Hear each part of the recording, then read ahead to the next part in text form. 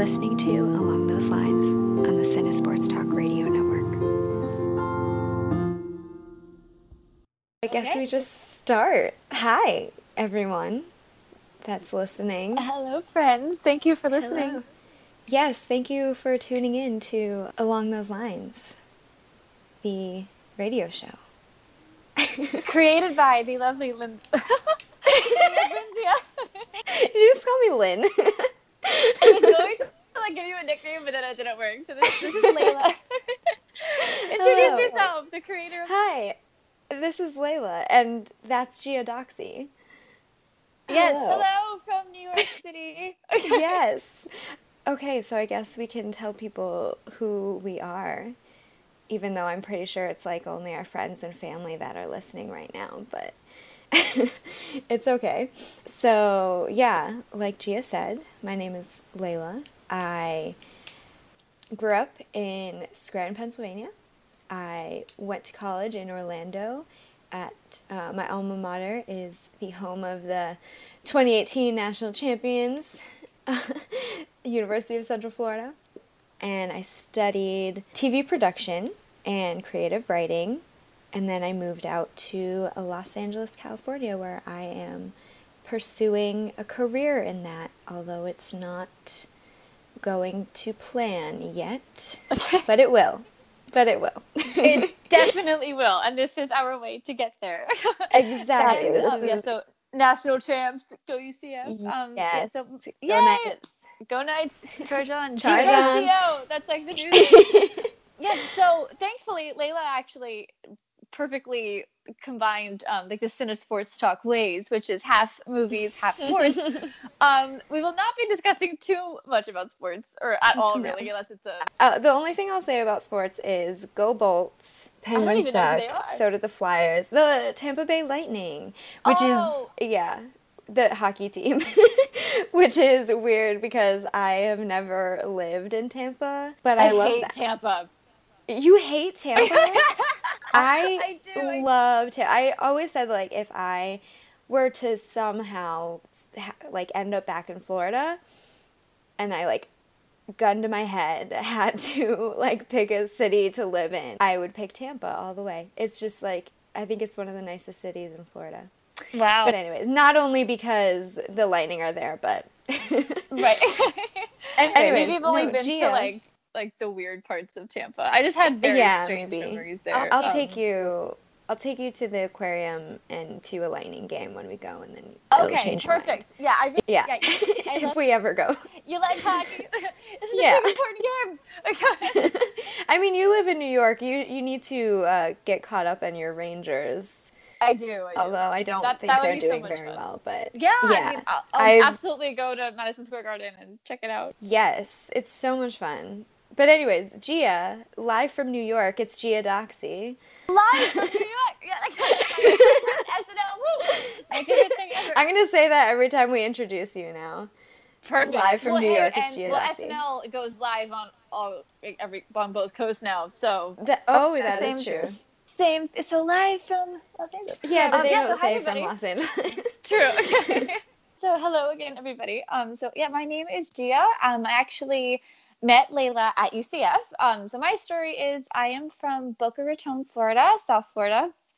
Where actually I got to get to know this in a sports talk team because they are based in Florida. So thank you so much for having me back.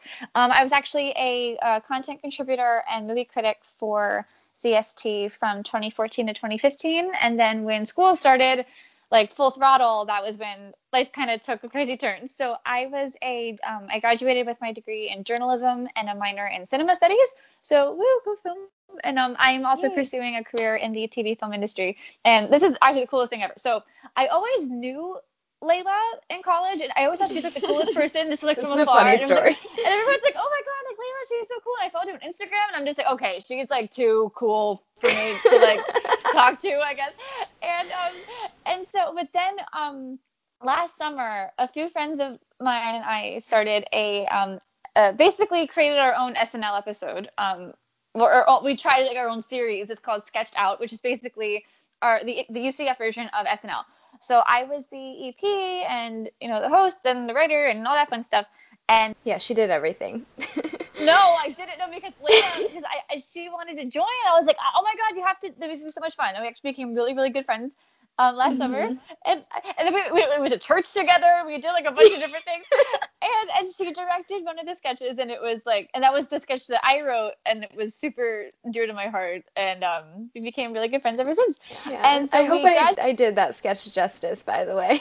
oh my God, no, it was freaking, I loved it so much.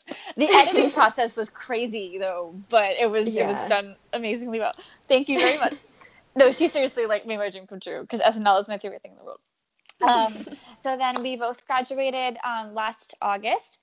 And Layla actually didn't even walk at graduation. She was like, nope, I'm moving to LA. That's the dream. Peace out. And then Yep, I finished my classes here. yep, I was super happy for her. And then 3 weeks later, I moved to New York. So now we're both like the New York, LA, like best buds. But we're Yeah, all bi-coastal buds. yes, for sure.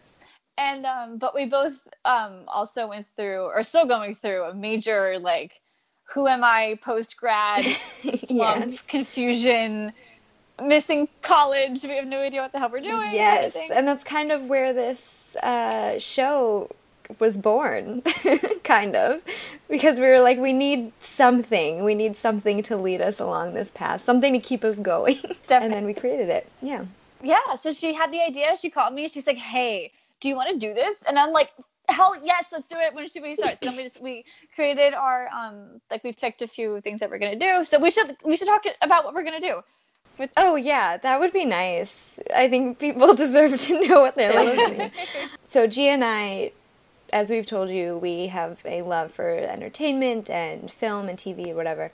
Speaking for myself, though, I am also a bibliophile. I love books and reading, and that's kind of where my love for the storytelling aspect of like TV and film came from. And I was actually, when I came up with this idea for the show, I was reading It by Stephen King and watching the movie at the same time. Well, the first half of the movie. And I was like, wow, this is like, there are so many differences. I was like, I could talk about this all day. Like the differences, the similarities, like what, I mean, not what I would have done, but like understanding like some of the choices that the director had to make the movie work, even though it wasn't part of the book, whatever. So that's basically where the idea came from.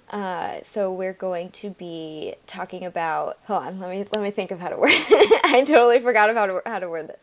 I'll creative choices that like filmmakers make. Yeah, it's basically book to movie adaptations, and that was what was super interesting for me. Well, full disclosure, this is going to sound so bad. So I'm a journalist. I mostly I was a student journalist, and I mostly read like articles and news, and I rarely read literature, and I'm a movie person. I watch movies. That's my thing. Like there's a Family Guy scene where he's just like when like he's in a store and he thinks he sees like a DVD shelf and he's like, it's books. Like that's me. Like I just don't read, which is awful because like if I could spend my entire life watching movies, that is what I would do. That's my happy place.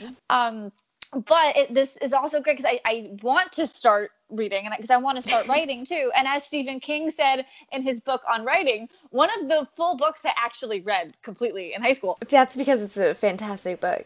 It's so good. Yeah, because in order to be a good writer, you have to read a lot, you have to write a lot. And I'm trying to write a screenplay, so this is like the perfect way to hold me accountable. And although I admit I did not read the book we are talking about for this movie today, I will hopefully do it more in the future. So you guys can hold me accountable, please, as we move forward. Things have just been very crazy. I know, I mean, life happens. Life is happening right now, so I can fill you in on that later. But but I have all the knowledge of the book, so I can fill you in on things, and then I can get your genuine first impression on like, oh, like why was it like that? You know what I mean? Which is also fun. Yeah, and I have so many questions for you to see how things were done differently in the book too. So we're gonna do it this way for the first time. But we're so excited because we get to talk about an art form that we love, which is movies and storytelling. So I'm super excited, and because I've always wanted to do a podcast radio show kind of thing. I don't know what we're supposed to call it. Yeah, so we are on the Cine Sports Talk Radio Network, which I'm sure if you're listening, Yes. you already know, which I think Yes. is awesome because it's not like, because as much as we both own being millennials, it's cool to say radio show than podcast. Mm-hmm. So it's just... Yeah. I mean, I love anything vintage, and radio is like vintage now. So Yes. No, we are both super nostalgic people, which is... Yeah. Which... But another thing... Yeah, go ahead. Sorry. No, I was going to say that, like, you said we're super nostalgic people, which, like, like from the book and movie that we're doing today, we picked it because it's nostalgic. Exactly. I'm not gonna say what it is just yet, but until we like really get started. But but I also wanted to say before I forget, I want to thank all of the people at Cinesports Talk Network for putting their blind trust into us. I mean, not into Gia because they already know Gia, but into me. Letting me do this show when they don't even know me. I'm literally on the opposite coast, but Steve, he's already been like so welcoming, and I'm so happy to like be doing this with you. Thank you, Steve. Thank you, everybody. Thank you, everybody. It's great. But you know what's hysterical? Because I've known them for like 4.5 years now. The only person I've met on the CST team is Mike. I haven't met anybody in person. Oh, wow. So, yeah, no, it's awesome. Yeah, but we should dive in. But we do have a disclaimer though for this. Yeah. So one of the main reasons also why I wanted to do this was because people are saying how there's no original ideas in film anymore, and because everything is adapted. But there's definitely a reason why these movies are made, and I think it's important that we talk about these stories that we're gonna talk about this season. And I know Layla has a specific disclaimer she wants to say about how it's not a Yeah, I just want to say, okay, so we are both 23-year-olds, like fresh out of college. We just got our degree. Oh yeah, Gia's not even 23 yet. Well, she's almost 23. Anyways, we are no means professionals, or, we're not film critics. So I just wanted to say that this is purely speculation, this is purely opinion, and we're not trying to demean any of the directors or authors or screenwriters that make these movies and books and everything, because it's just our opinion, and who cares? We just like talking about movies, and we're not trying to critique anyone. We're just expressing our opinions, and that's all I wanted to say. Yes. Two movie lovers just talking about movies and books. Yeah, and we're also drinking, by the way. Oh yeah, can't forget that. Because what else would we be doing on a Tuesday night? The millennial flair we have to have on this for sure. Yes. So our great loves are books, movies, and booze. Yep. Which is the basis of this. Yeah. Is it? Yeah, that's actually what I wrote. So we decided that we would come up with this little kitschy little thing that we do before every episode. Well, first of all, I just find talking a lot easier when I'm like a little buzzed. And especially now because this is the first show and I'm like, I want it to be good, so I don't want to be nervous and like fuck it up. I'm sorry if I can't say fuck. I'm sorry I said it again just now. Yeah, we both curse a fuck ton, so we're gonna... Oh, yeah. We're gonna have a good time. We may look sweet and innocent, but we have the mouth of a fucking sailor, so... Yeah, so we came up with this thing. We're like, this would be so much more enjoyable if we were drinking. And so we decided that every episode we would have a drink that we make ourselves, sort of, and name it based on an element of the book/movie that we're reviewing today, or on the episode. So earlier I said that the book/movie that we chose to do for our very first episode was very nostalgic, which is the reason why we wanted to do it for our first episode, because, at least in my case, it holds a very special place in my heart. Yes. And Gia, do you feel the same way? Oh my god, yeah. Yeah. Yeah. Okay, good. I think the first time I read it, I was in 5th grade. But I actually watched the movie before I read the book, which rarely happens for me. But that book/movie that we're doing is Holes. Yay! by Louis Giggity, but Carr. not giggity. What? Giggity. Not the Yeah. not the Okay. holes you're thinking of, even though this is an adult show. Yes, we're going to talk about all the holes today. Every single one of them. But Holes, the children's novel by Louis Carr. I don't even know if I'm saying his name right, but I think it sounds cool when I say it like that. I'm reading this off of the cover of the book right now. He's the winner of the Newbery Medal and the National Book Award. And I actually read online, I'm pretty sure I saw that he actually has won a Nobel Prize. Wow. Yeah. I think. Do not quote me on that. I will do Okay. a fact check. I'll do a fact check at the end, but I'm pretty sure I saw that unless I read Newbery as Nobel. Well, let me see, because I always have my laptop on. Let me see. Okay, great. Yeah. Okay, Gia can be the fact check. Yes. Okay. Well, Fact checker. I'll look that up, and then you tell them what you're drinking. Since we're doing Holes, I hope you all have read the book. Let me just say that the book was published in 1998 and the movie came out in 2003. So A great year for movies, by the way. yes, yes. All the 2000s, just great year. But that means it's been 15 years since the movie came out. So if you're going to complain about spoilers, like, you can get the fuck out of here, because it's been 15 years and you should have already seen this fucking classic. So, yeah. So anyways, the drink that I am drinking, it is called the Barf Bag. For those of you who don't know, Barf Bag is, he's a very small character in the book and movie, but he is there nonetheless. He is the camper that Stanley replaces when he goes to Camp Green Lake. And the Barf Bag, I know it sounds disgusting, but it's actually just Pinot Grigio in a mason jar. As 23 California, LA as you can get. Right, yes, like, exactly. But I didn't plan on this. I only just came up with it when I was in the store buying the alcohol. It's actually barefoot Pinot Grigio, and I bought the barefoot because Barf Bag, in the beginning of the movie, he takes off his shoe and his sock, so he is barefoot to let the rattlesnake bite him so he can leave Camp Green Lake. So that's why I'm calling it Barf Bag. Yes. Do you see the detail we take into the show? We really care so much about it. Yeah, we love symbolism and all that. We do, fun which stuff, we need to talk about. Yes. That's my favorite part. All right, so Gio. Gia, what are you drinking? I am drinking a disgusting $8 Merlot. $8 whole dollars? Oh my god. Yep, I just went to the store, like a bodega, and I got one of these, and because bodegas are like these things. Yeah, so they're like New York specific. Oh yeah, definitely.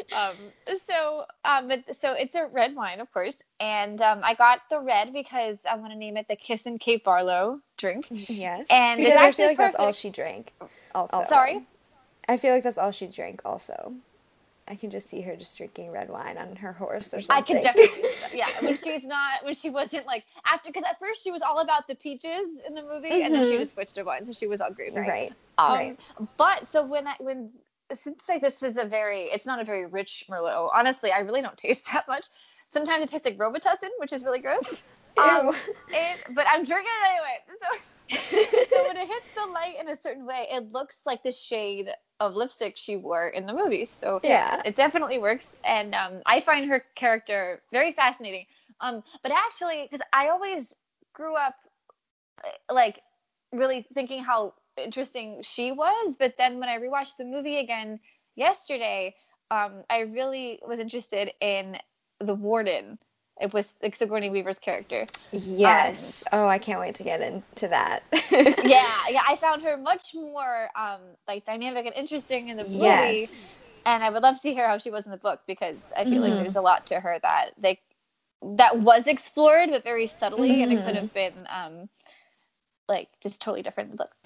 So, how should we kick off? Okay, so I told you guys the book was published in 1998 by author Louis Sikar, and the movie came out in theaters, right? It was theaters, I think, yeah, in 2003. It is a Disney movie, and the director was Andrew Davis. And I don't know about you, Gia, but I don't know any other movies that Andrew Davis has done. But let me just say, this one's already my favorite. Yeah, you know what? I really didn't either. Let me take a quick look, actually. He Let me just take a drink of this barf bag. Oh wow, he directed The Fugitive. That's huge. Oh, really? Yeah. That's a big jump.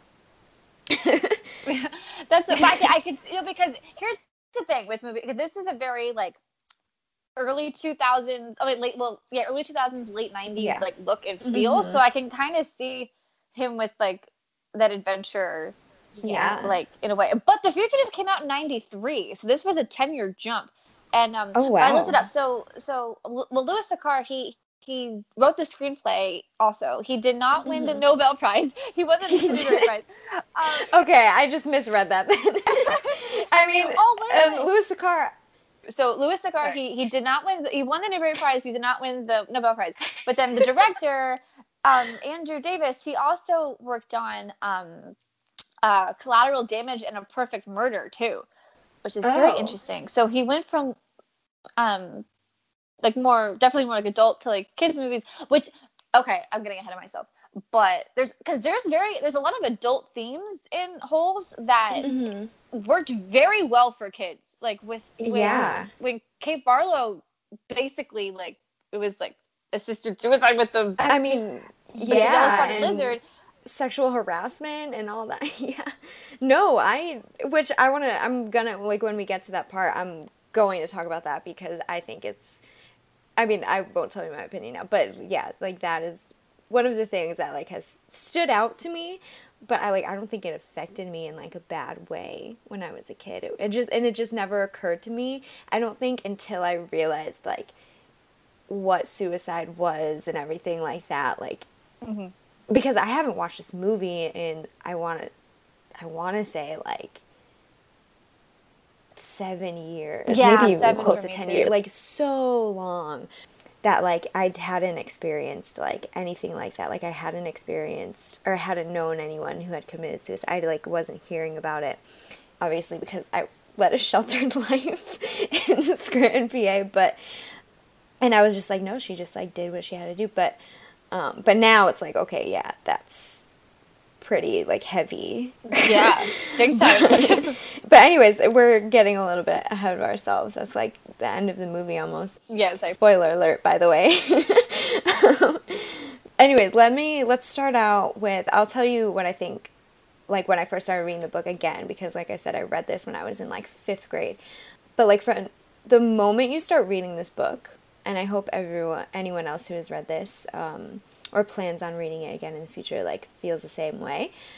But from the moment you start reading it, like, you just hit the ground running and you're invested. And it wastes no time in getting into the story. Like, there are some books. Okay, Stephen King, love him to death. Love him so much. The detail that he puts in his books is, like, is unmatched, and everything that he does is a masterpiece. But I will say that sometimes he can get a little long-winded, and I confess that I kind of have a shorter attention span than I'd like to admit, but I like when books like this, like, it kind of just gets right to the point, and that's what Holes does.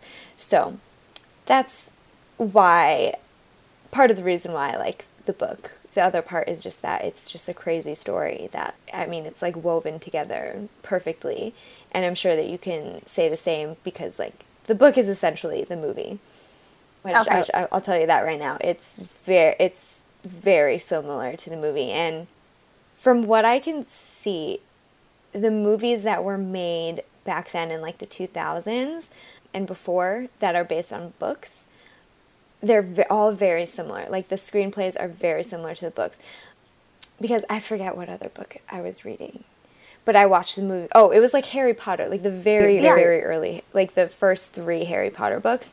I read the book, then I would watch the movie right afterwards, and I love it when the movies kind of like verbatim like quotes from the book are Yes. like put in the movie and Completely match up. Yeah. right, and I'm like, yes, like I remember reading that line, I love it, and I'm so glad, like I love that, and I feel like movies nowadays, like, or book to movie adaptations nowadays, like they just change so much because they want it to be so dynamic, but like back then it was so much more simple, like it was simpler, like they just adapted the screenplay to the book and made the changes that they had to, and I think that's what Holes did. Right. So well, that's good to hear, because I'm very much I'm the same way. I enjoy that because there's a magic to like seeing things verbatim, because you see things a certain way when you do read, and then or when I read a little bit, and especially with Harry Potter, and for me, like I like the first four are my favorite, and and those were actually the only, like, total confession with Harry Potter. I only read the first four. Oh, Gia, you're out. You can't. No, we can't do this anymore. When we get to our Harry Potter series, I'll definitely. Yes.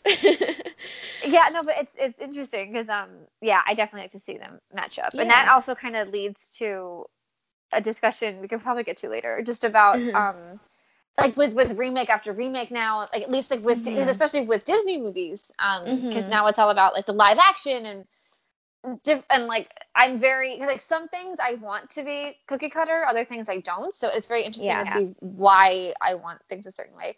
But back to Holes though. It definitely, like the movie starts like literally verbatim hitting the ground running when you see Shia LaBeouf like he's running away, and a lot of flashbacks. Well, yeah, he got hit in the face with the sneak. I know. The shoes. Yeah. Yeah, so it definitely started that way. But I want to ask you a question about, so as we all know, like Holes is about a boy named Stanley Yelnats who basically gets like wrong place, wrong time. Like he always in the wrong place at the wrong time. Yeah.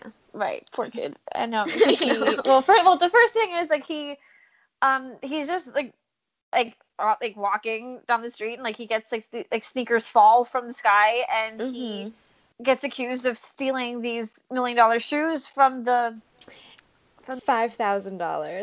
Let me just put that. Yeah, they were actually in the book. It actually says they were worth $5,000 because I had a problem with. Wait a minute, this kid is like, I think he's like 12 years old. He's supposed to be, no, maybe a little bit older than that, but still a minor.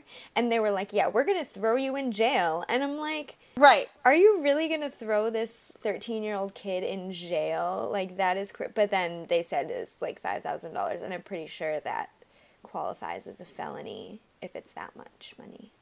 That makes sense. Yeah, but these crazy dramatic measures for all these kids.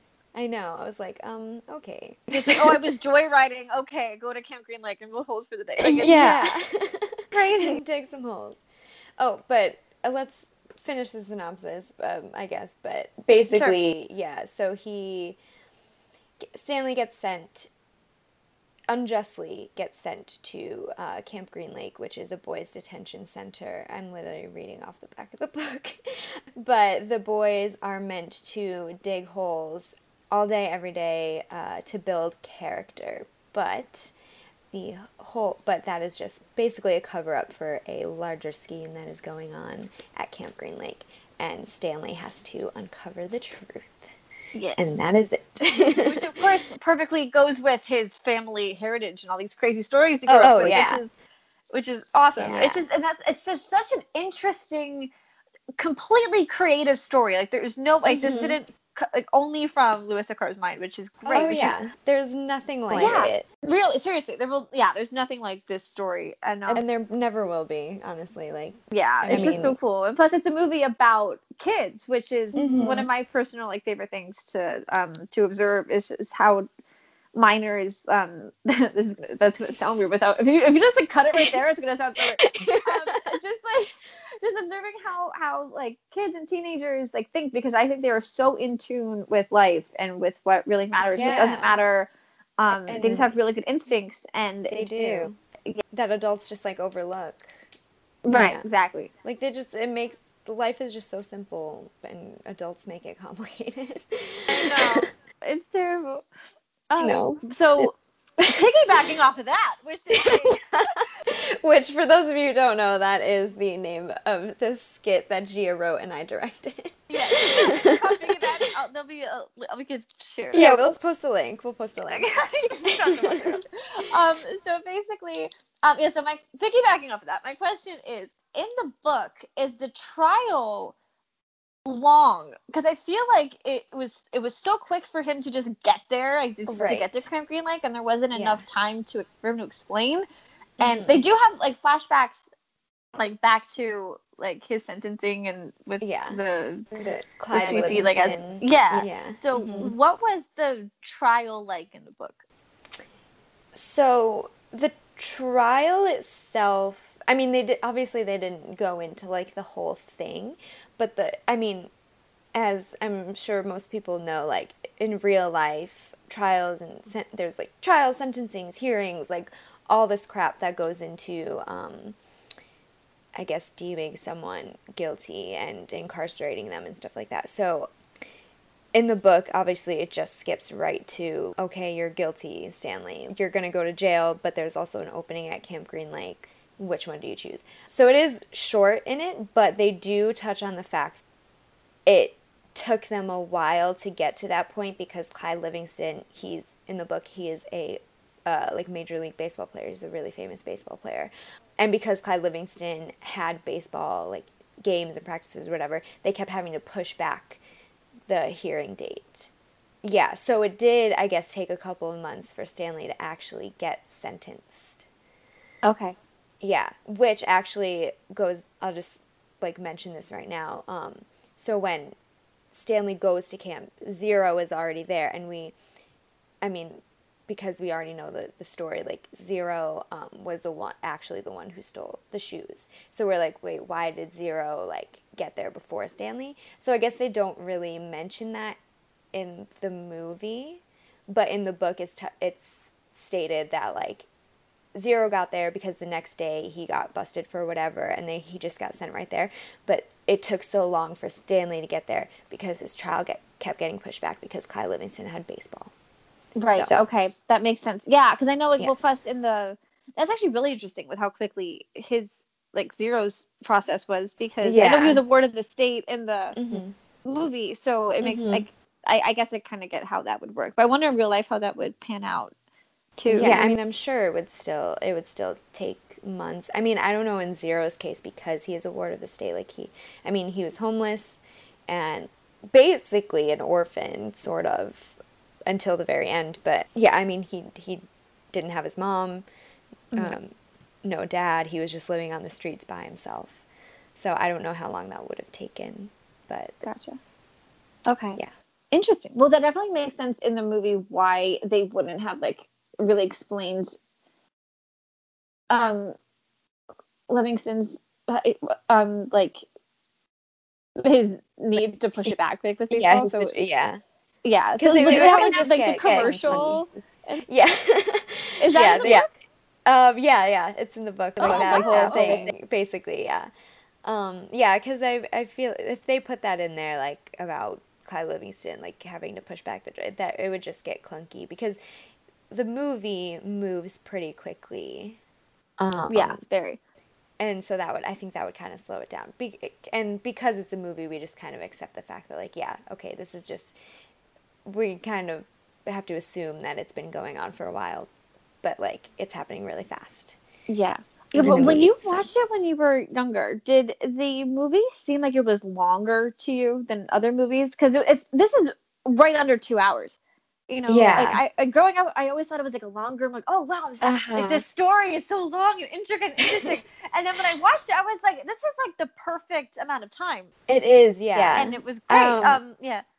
I think I can't really remember. I may have, because, you know, back then I was only watching, like, Disney, like, cartoon movies and stuff like that. Yeah. So, like, those are pretty short.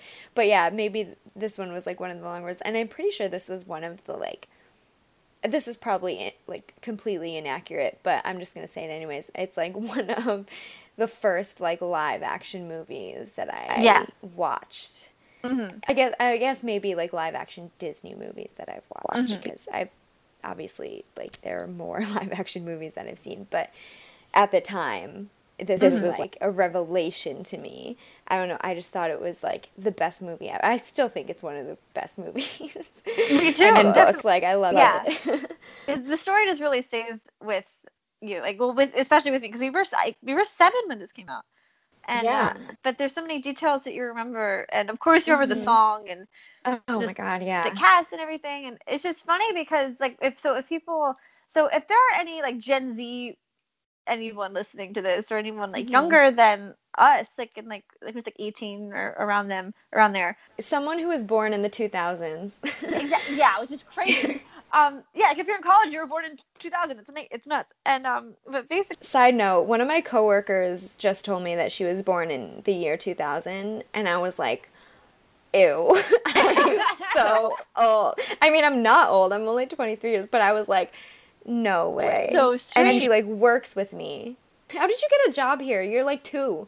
I know. It's like you were born when Xenon was like supposed to be happening. Yeah. Oh my God. Just. Anyway, sorry. I'm so sorry. Continue what you're saying. No, it's okay. Well, the reason I bring that up is because like I knew Shia LaBeouf. I feel like younger people know Shia LaBeouf from like the Just Do It videos, and we know him and being from crazy. Stevens.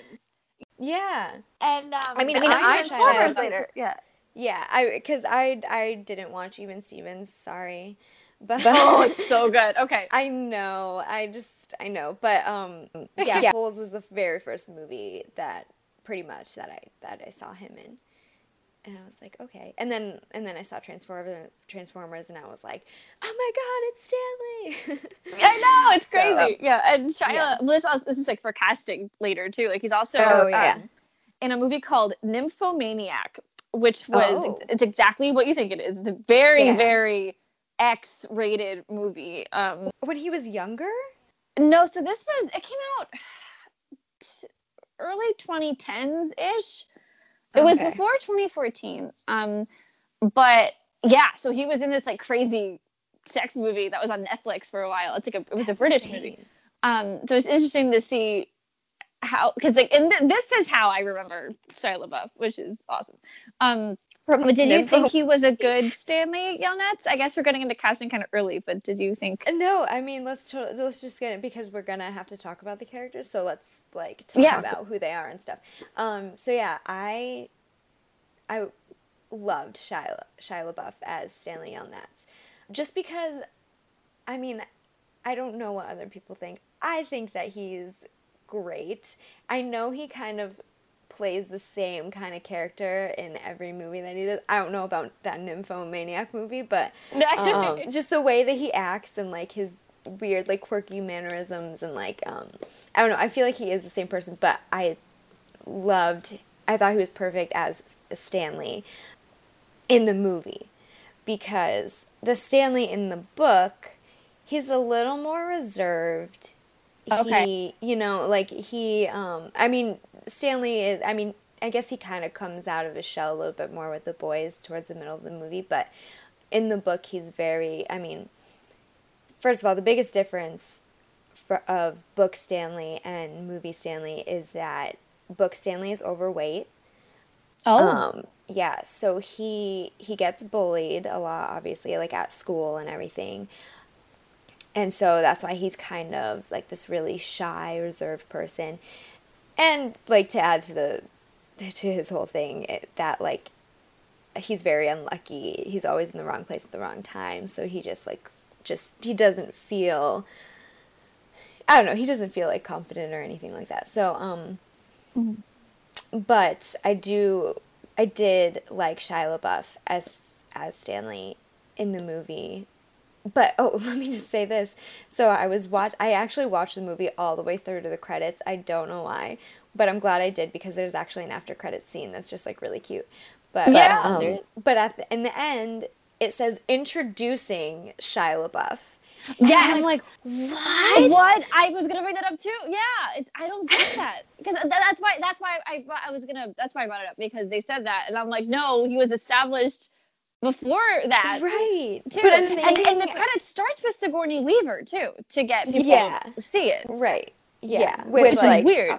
Yeah, which I mean, as a kid, I didn't know who she was, but like my aunts who I was watching it with and like my mom, they were all like, "Oh, like we love her." So obviously, like they knew who she was, but I'm like, "Who is this bitch?" But But right. I probably didn't say that, but that's what I'm thinking in Excuse my me. head. Yeah, excuse me. But I mean, I loved Shia LaBeouf through everything. I just thought he was so great. Yeah. But that's so interesting. I had no idea he was like bullied as a Yeah.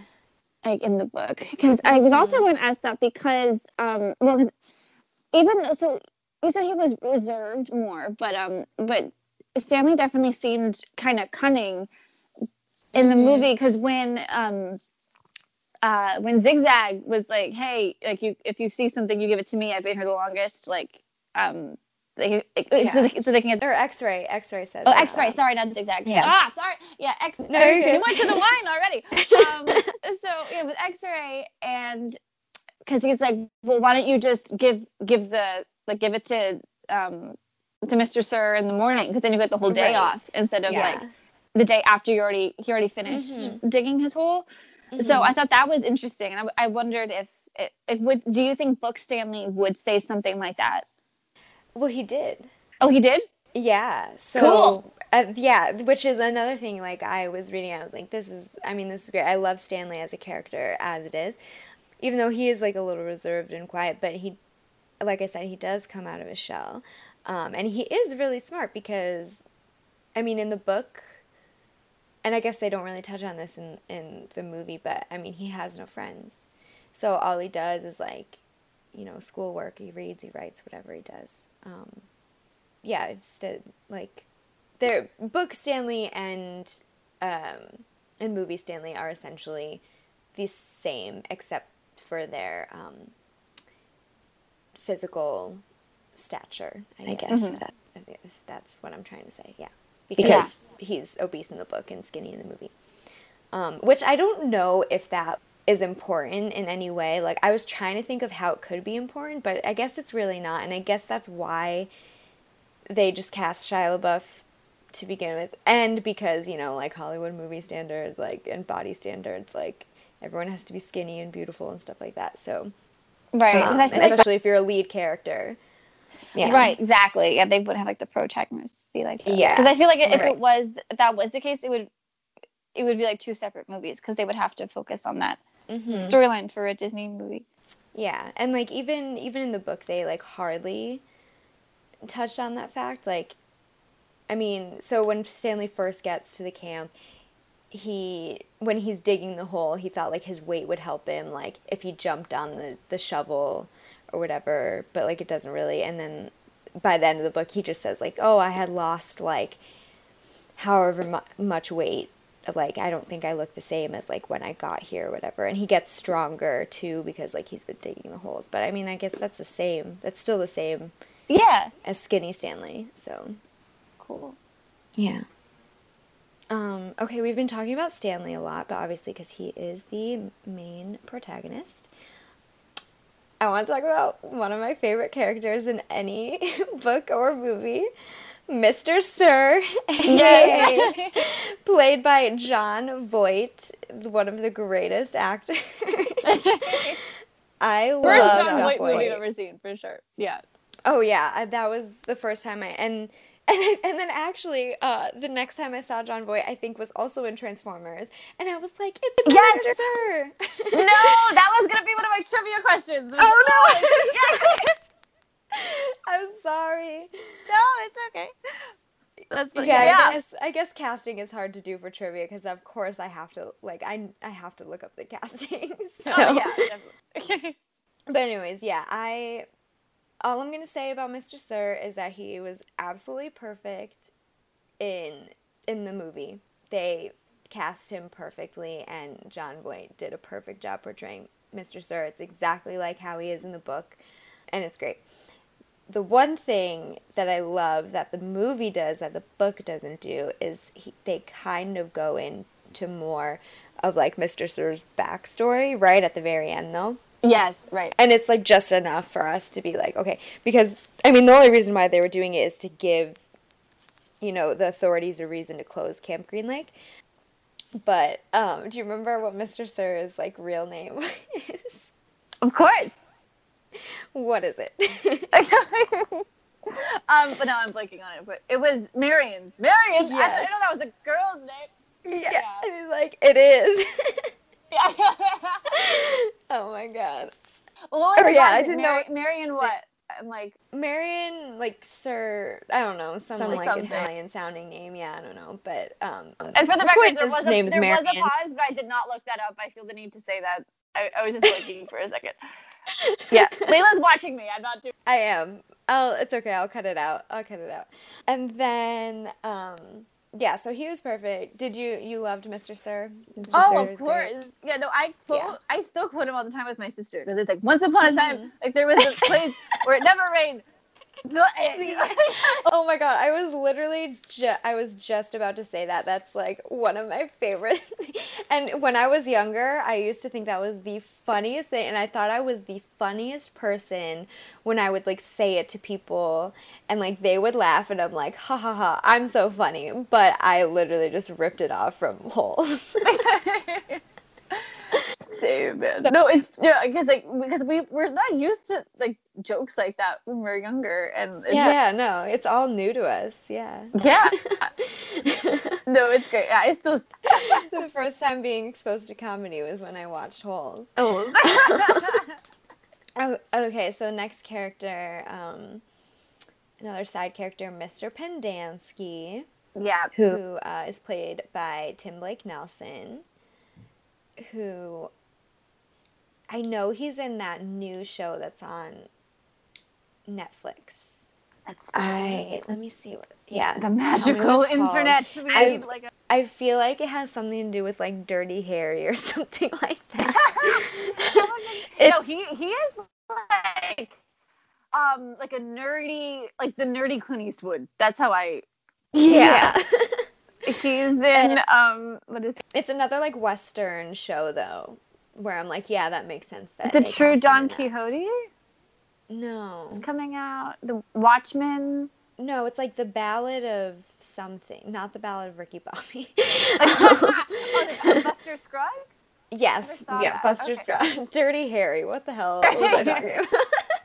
All right, nerdy Clint Eastwood, go home. Yeah. Go back to the lake. Get off my lake. I thought Tim Blake Nelson was great. In the book, Mr. Pendanski is supposed to be this kind of submissive guy who just kind of does whatever Mr. Sir says, who does what the warden says, whatever. But he's also kind of sympathetic to the kids, which comes off great in the book. But in the movie, he tries to come off as sympathetic, but it kind of comes off as condescending. Yes, But I actually love that. Yeah, he is, because he was like sympathetic in the beginning, and then at the end he like, and I mean especially with Zero, like he's fucking rude to Zero. Like, because he calls everybody else by their birth given name or whatever, however you say that. He calls everyone by their real name, but he calls Zero Zero, which is obviously not his real name, but he calls him it because he's like, yeah, he's so stupid. And then like right before Zero runs away, he's patronizing him. Right. And I'm like, who the fuck are you? Yeah, he cringed it. Like that's why he really ran away. Mm-hmm. But I mean, he was great. Like, why does he have such disdain for Hector Zeroni? Like, why does he do that to him? I mean, he's already, like, he always says, like, you guys, like, you already screwed up your lives, so, like, try to make it better. And I guess probably because Zero, like, doesn't talk. And he even mentions, oh, do you think you're, like, better than all of this? Than us. Right. Yeah. Then, like, is that why you don't talk to us and stuff like that? And essentially, yeah, Zero was like, yeah, I just don't like answering their stupid questions. Right, yeah. exactly. Yeah. I feel like that's very relatable now, too. I wrote, yeah. It's like, everyone thinks I'm stupid, I can't, but it's like, no, I just don't like answering stupid questions. Yeah, I know, and I need to get better at that, too, in the year. I don't want to answer stupid questions. Speaking of Zero, let's talk about Hector Zeroni. Mm-hmm. He is played by Cleo Thomas. Yeah. Which, the only thing I have to say about Cleo Thomas is look at him now. Yes. Oh my God. He glowed up. He did. No, Let yes. me just say that. Also, Cleo Thomas is like the coolest name ever. Right? Very cool. Yeah, I Like would. I mean, Thomas is a pretty common last name, but like Cleo spelled Khleo. I love that. Exactly. Yeah. It's kind of weird though. He looks like someone, and I can't put my finger on it, but maybe he just looks like Zero. He looks like little Bow Wow, right?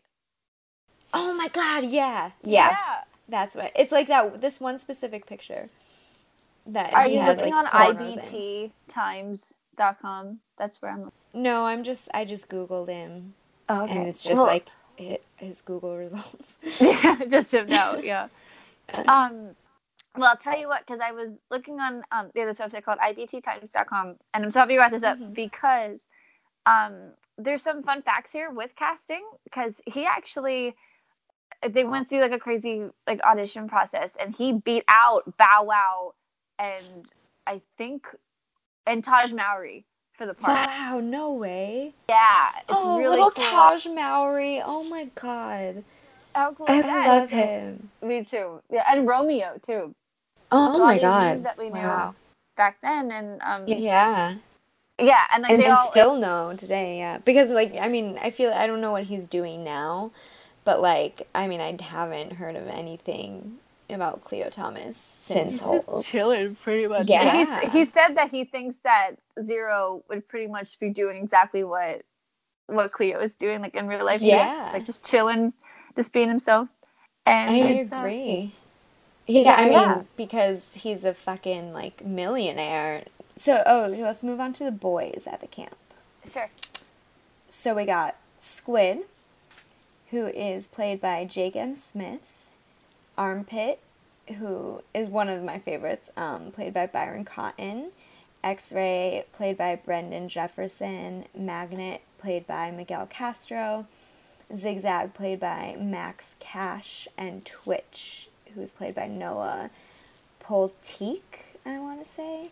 I didn't include Barfbag in there because he's just such a small role. Like, he doesn't even have a speaking role, but those are, like, the main boys. I mean, Twitch comes in at the end, so it's basically just, like, Squid, Armpit, X-Ray, Magnet, and Zigzag. What did you think of all of them? I love them. I liked them all like together. It was interesting to see that like brotherhood that was like already determined. But I wish we got to know how they came to be. Which actually I like because like there's a second book, Yes. right? And it was going to be about. I looked this. It's about Armpit and X-Ray. Right, like 3 years after they get out, right? And then there's a girl. So actually, I have it right here in the book. Yeah, there's a girl, her name is Kyra. But the book, or the version of Holes, the book that I have, has a little excerpt from it. Let me see. It has what it's called, though.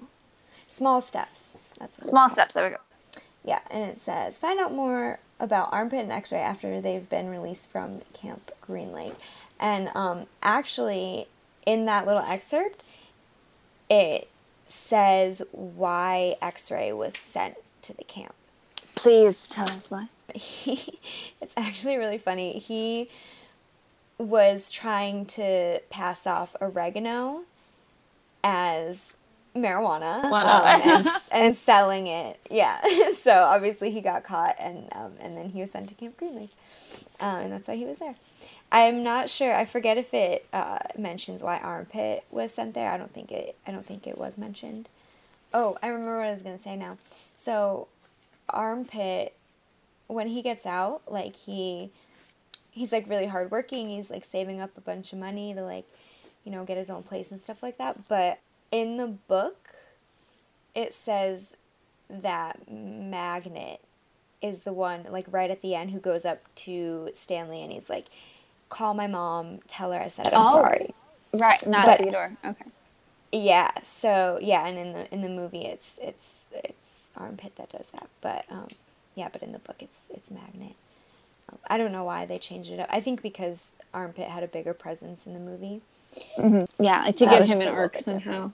different. Well, Anyways. were they portrayed? So you think they like the same in the book and the movie Oh yeah, even collectively? yeah, and it's so weird. Like even down to race, when he writes like he about the characters, like he wrote them in a lot of detail. So he he mentions race, and they're all like they were cast the same as they are in the book, which I think is really awesome, that they stuck to that. Yeah, but that also leads to like a bigger like casting conversation too when it comes to adapted stuff, because I know like the Yeah. go-to like casting like Boo Boo was like the, did I just say Boo Boo, like the biggest You like thing did say was Emma Stone when she when she played the Hawaiian oh my god, what was that movie? But basically like Oh, in what was it? It was called like Aloha or something. yeah, Aloha, and it's a lot of like Yeah. the cultural appropriation and stuff like that, which is crazy. So, but when we grew up, and this could be kind of dangerous to say, but like we grew up with movies that did do it right, and they did do casting correctly. So it's not that Yeah. this is like a huge thing like that's wrong all the time. Like sometimes they get it right, and this is one of the movies that did it, and I think that's definitely worth talking about. I definitely agree. That I mean that's definitely part of a bigger conversation that I can just go on about, especially being an Asian American woman and hearing that they were going to cast an American woman as Mulan. Right. That I mean, this like makes me fear, especially because like that movie is coming out like now in like the 2010s. I mean, I don't know when like the exact date is coming out, but like it's coming out in a time where like that shit is fucking important, and right. I just couldn't believe it. I don't think they're actually doing it. I think they did get an Asian woman to play her, but like Yes. I just 2020 yeah, it comes out. 2020. Okay. Yeah. Well, hopefully that leads to like when we keep reading and watching more movies, like how authors intended characters to be. Yeah, and I love looking out for that stuff too, because even when I write my own stuff, I of course I have a vision of like what I want my characters to look like, but that's just because I'm like playing my own personal movie in my head.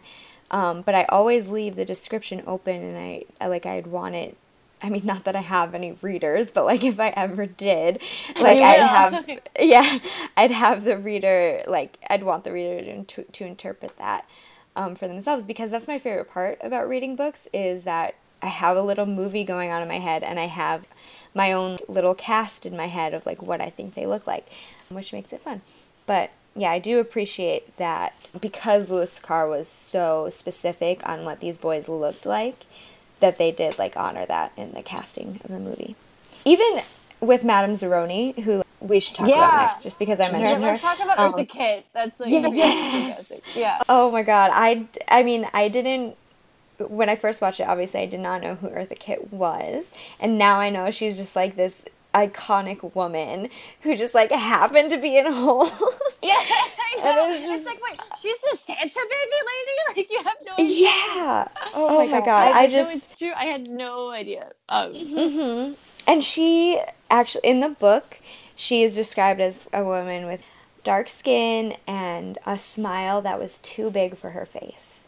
And that is exactly Eartha Kitt. Yeah. Oh, I oh wonder my if God. the Like, director was just like, it's Eartha. Like, yeah. give her a call. They were like, if Eartha doesn't do this, we're not doing the movie. Oh, can I say my favorite Madame Zeroni quote? Yes, I'm sure we have a It's actually an insult when I love it though. And she's talking about Myra Menk, or Myra Menke, and so she says Myra's head is as empty as a flower pot. And then Elia says, but she's beautiful.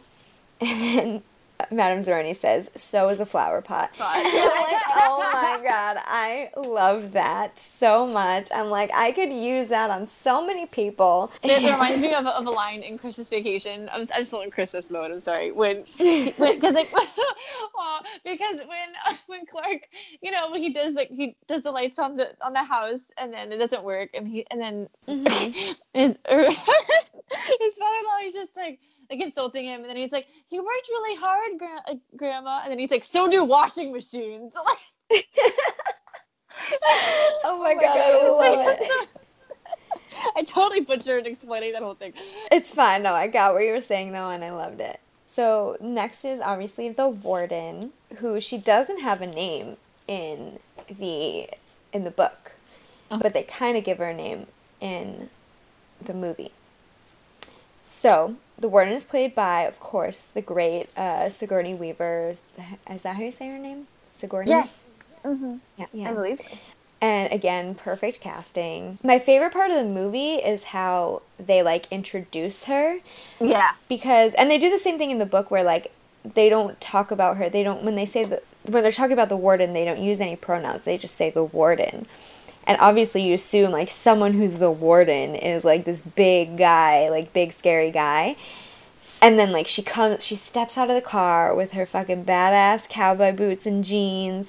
And then she has like her floral blouse tucked in and she just looks so fucking hot. I'm just gonna say it. She does. But I was like, that is like the perfect way to introduce her and for us to be like, oh shit, like this is a plot twist. She's a girl. Like she's a woman. But in the book, it's not as dramatic, which I kind of like resent. But still plot twist, but they did it better in the movie. See, that's really cool to know. See because who says that there aren't strong roles for women? And I'm like, like with these small things, but these meant so much to like our generation. And it's interesting because our generation is, well, like hugely like behind, rightfully so, the whole movement to get like stronger roles. But it's not that they never existed. And I think right.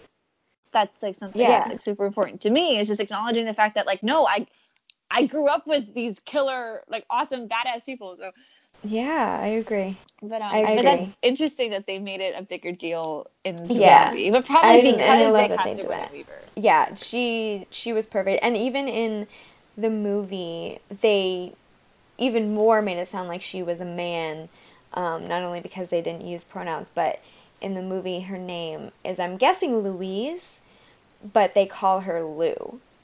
So Mr. Pendanski, when they find the lipstick tube, she's like, Lou, you better get down here. So we're like, okay, Lou, it's a guy. And then she gets there and it's a girl, which I think was a great detail to include.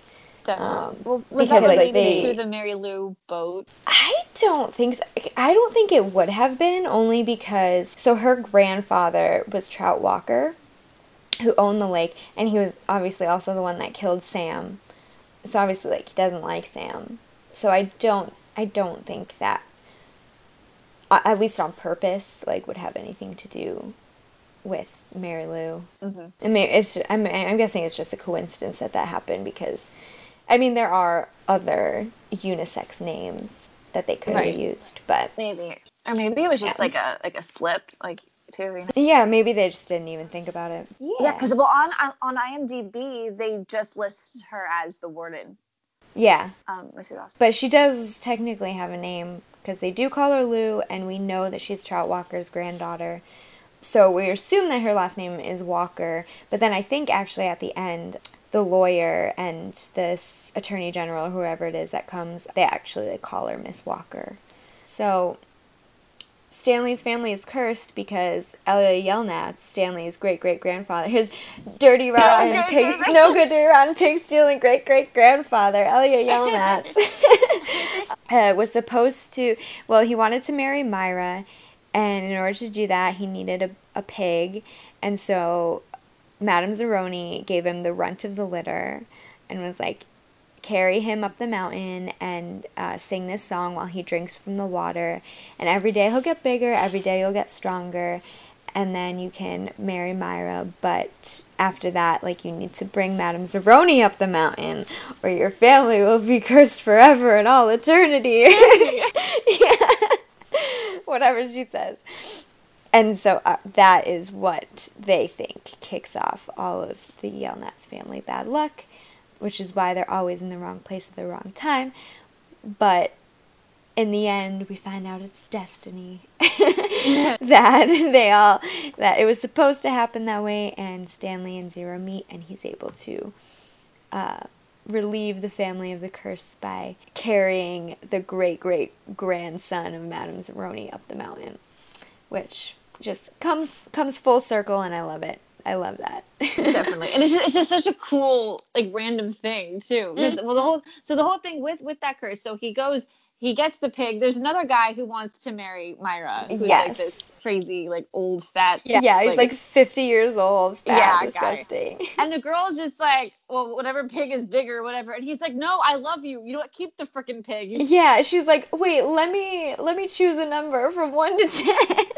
I mean, first of all, good for Elia, because, yes, you should not settle for a girl that, like, can't even... I mean, first of all, can we just talk about how attractive Elia Yilmaz was in that movie? Yes, yeah. And if this girl cannot choose between that and, like, this fat piece of shit Igor, or whatever the hell his name is. Like, what hump?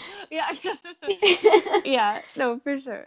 Yeah, good for Elia for doing that, but also shame on him for forgetting about Madame Zeroni. Because that was my question. How do you forget to go back for Madame Zeroni? Like, I don't understand. This woman is like a fortune teller with one leg. Like, you do not forget her. You do not forget someone like that. And in the book, they're good friends, too. Like, not only, like, does he just go to her for advice because she's, like, this fortune teller or whatever, they're actually friends in the book, which I guess they don't really touch on in the movie. So that makes it even worse. It's like you forgot about your friend, right, who is, like, disabled, basically. Like, she just wants to drink from the water in the mountain to get stronger, and, like, you forget about her because you're mad that the girl that you love is fucking dumb. So... yeah, so he's also broken heart that you're still a dick to your friends. Don't forget about your friends. Yeah, advice from along those lines. Don't forget about your friends. Drink to that. Yes. Hold on, let me take a drink of that. Yeah, and me one too. I'm getting a flashback of my own now with relationship problems. Oh God, no, we're not going to go into that. This is a happy place. Oh, another thing, if we're going to talk about, like, how it was made and, like, editing and stuff like that, how much did you love / hate all of the really blurry slow motion? I loved them. I think it's just classic 2000s. It is, like, because they're in the desert, so you're going to have those, like, heated... shots too, like of the truck and like with the sunflower seeds, like that scene, and but like literally, like anything dramatic happens and they like put it in slow motion, right? And even the trailer too, because it's like that with like the pig sound, like and then with the slow mo, they're just like walking. I love that. I thought that was like, because that just is true to the style of the time, and I enjoy it. I mean, that's everything that they did back then in slow motion, like, looked like that. And now, obviously, we have, like, the slow motion cameras that do that at a very high shutter speed, so it makes it smoother. But this is, it just made me, I'm not, like, bashing on it at all. I think it ties the movie. It's a part of the movie. I'm just like, yes, that is the style of the movie. But it just reminds me of, like, when I was younger and I'd make movies on, like, Windows Movie Maker and stuff like that, and I'd throw on like 10 of the slow motion effect and it would look like that. Because like it makes it more cinematic and like I guess more literary too in a way, because now everything, and there's nothing wrong with this, there's like the way things changing, everything is more true to life, but with this, like,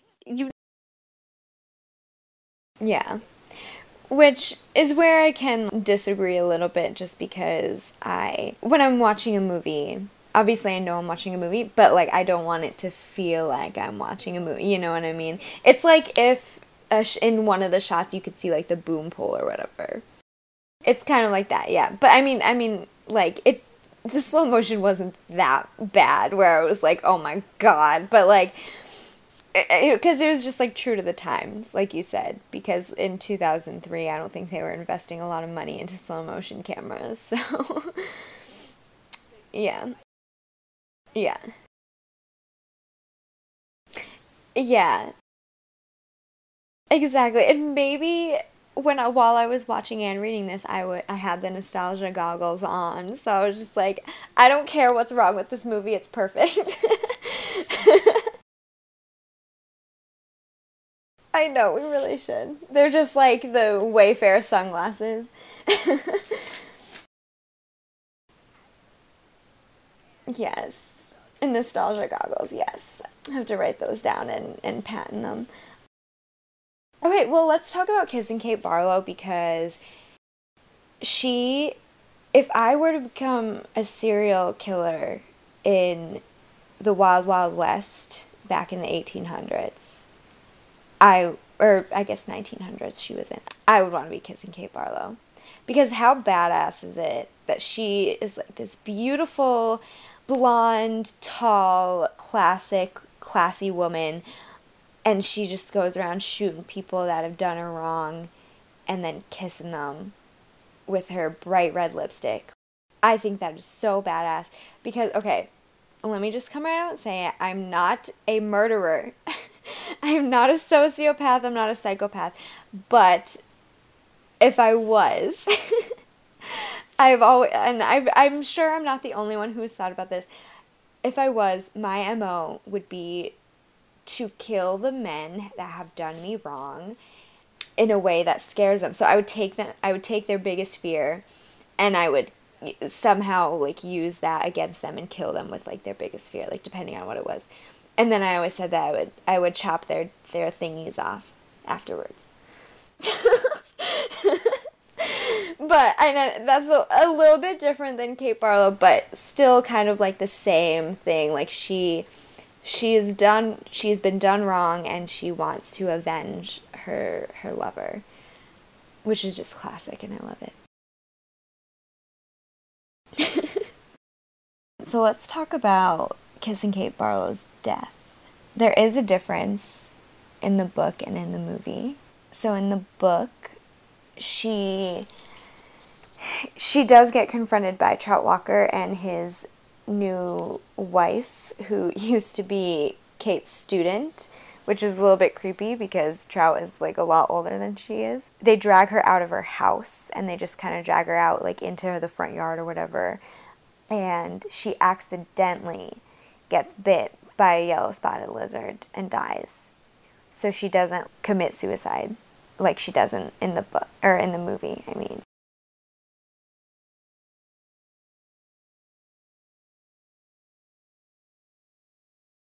Yeah, so I mean, it's the same in the book. Like it was her name was like Linda Miller, and she married Trout for like his money. And she was obviously like a lot younger than Trout. So yeah, she's the gold digger, as Kanye West would say.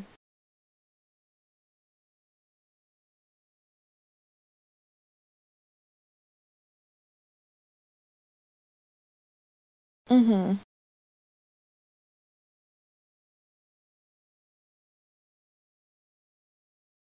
Mhm. Mhm.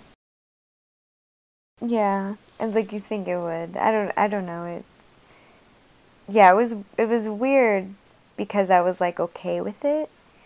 But then yeah, like now that you mention it, it's like yeah, that's heavy. Like she committed suicide because she just like had enough with this like rebel lifestyle, I guess, and just wanted to see Sam again, which is really sad, but yeah, which also is another like detail that they added in the movie that was not in the book is that she died like on Sam's boat. But also brings me to fast forward to when Zero finds the boat. Why isn't there a skeleton there? Like, because maybe, yeah, maybe it was just like so old, the bones just eroded and disintegrated. I don't know, maybe. But yeah, so I don't know. Which is also disgusting because because they're 100 years old and he was eating them. But oh, one more thing before we start talking about Stanley and Zero's relationship.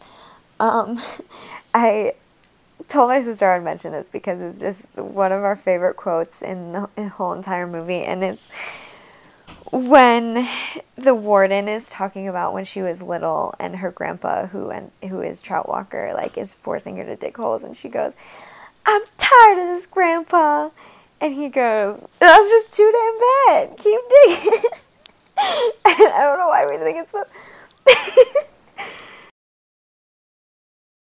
It really was. Yeah, the way he says it, and then we just say that to each other all the time when we're like pretending to be annoyed by like something. Like if my sister will go tell me to do something, I'm just like, "I'm tired of this, Grandpa." It's so good. So the very, very last thing that we want to touch on is Stanley and Zero's relationship. Obviously, we love them in the movie. They're just like the cutest kids. And they have kind of this like brother dynamic by the end. But in the book, I didn't feel like their relationship was like as developed as it was in the movie, because in the book Stanley is a little even kind of standoffish towards Zero because he kind of wants to fit in with the other guys. But in the movie, he is sort of like that in the beginning, but then once the reading starts, their relationship develops more, and then they kind of open up to each other, and then this like brotherhood dynamic kind of comes into play, and I just felt it was a lot more developed in the movie than it was in the book. Sorry, Louis Sakar, but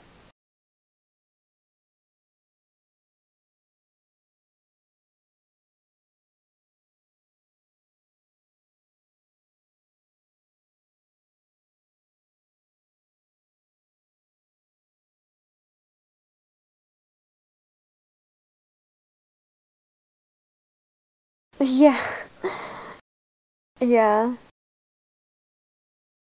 yeah, because it's destiny.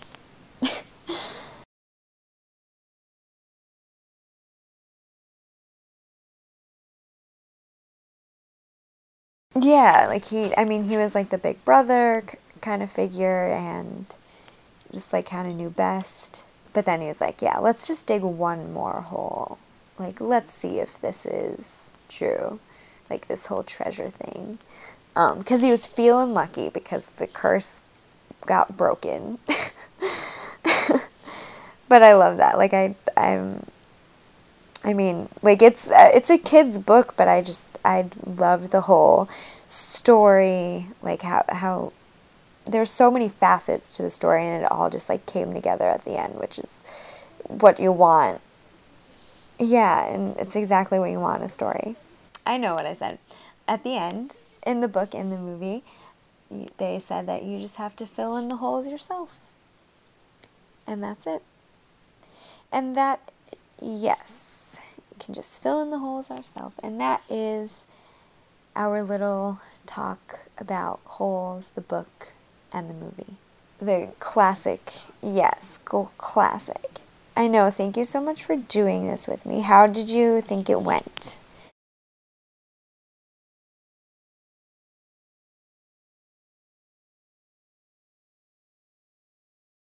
Yes, he was Stanley's dad. Stanley Yelnats the third, I think he would be. Yes, America's dad, Henry Winkler. Yeah, just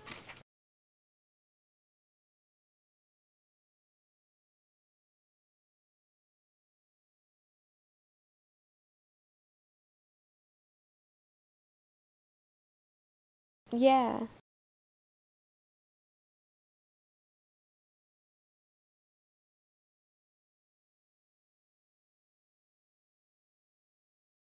Mhm. Oh, really?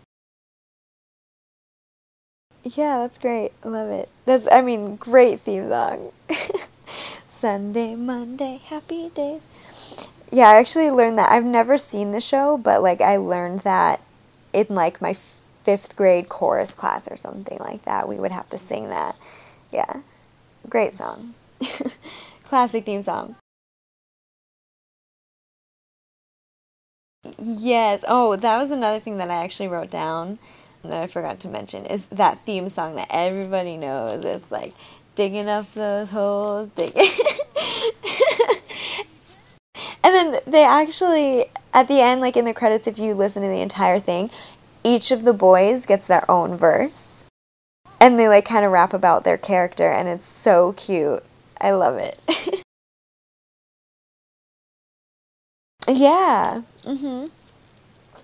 Yeah. Oh, great song.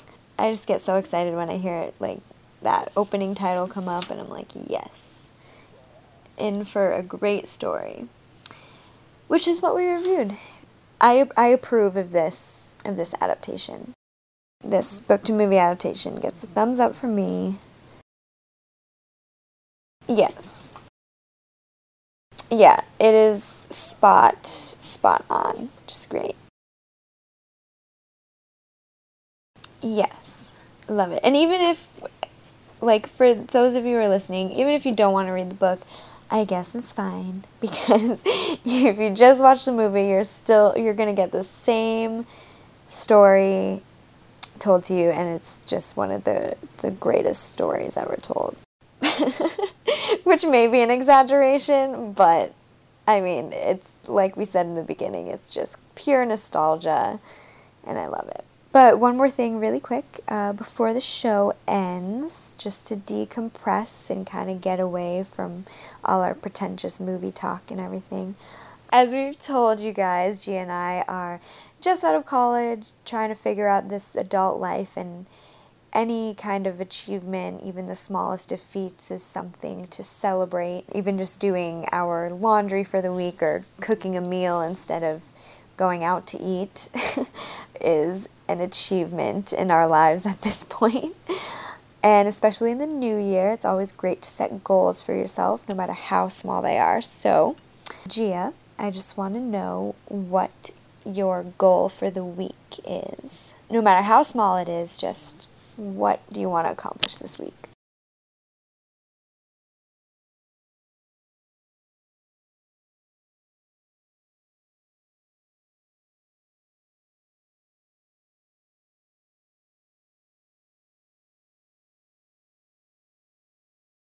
Yeah.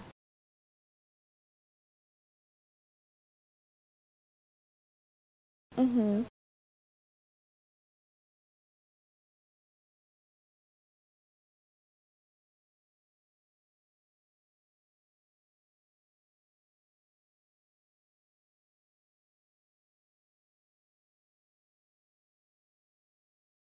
That's great. And that is a really good long-term goal too, not just for the week, but just for every day. I love that. I know. My goal is going to be to apply to at least one job in the television industry. Yes, because I kind of got away from that because I'm settling in here and I finally got settled in my job that I have now, which is with a great company, but it's not what I want to do for the rest of my life because it's not working at a studio, it's not with working with a television show or anything. And obviously that's what I want to do. So by the end of the week, hopefully I will have applied to at least one job. Hopefully more, but I'm going to set my goal at one so that I don't disappoint myself because one is doable.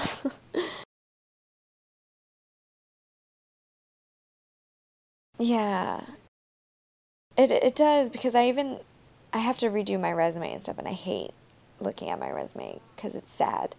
But um, yeah, yeah, I need to figure out what lies I'm gonna put on it this time. So no, I'm kidding. But yeah, so that's hopefully we will have achieved some portion of our goals for next week or for next time that we do the show. And I hope you guys tune in next time because we are going to be doing drum roll Jurassic Park. Yes, another classic that I feel like a lot of people don't even realize that it was a book before it was a movie. And it's actually one of my favorite books and movies because it just, when I read the book, it makes me feel really smart. So next week, or in 2 weeks, or I think that's when we decided, because the book is pretty long, so it's going to take me a little bit to finish it again. But hopefully we can get into some science stuff and make us feel a little bit smarter. But yeah, I know, I just, ugh. Yeah, that's another one I could talk for hours about, but I guess we'll have to cut it down to like an hour. So, all right, anyways, thank you so much, Gia. Thank you, Cinesports Talk Network. We love you guys. Of course. I'm going to thank you literally every single time we do this because it was like, yeah, I mean, it was like one of my dreams in the past year to do like a podcast slash like radio show. So I'm really glad we get to do it together. Yeah, honestly. Well, I hope we can keep doing it. But for now, we're going to go to bed. Yes, so thank you for staying up with me. And see you next time. Bye.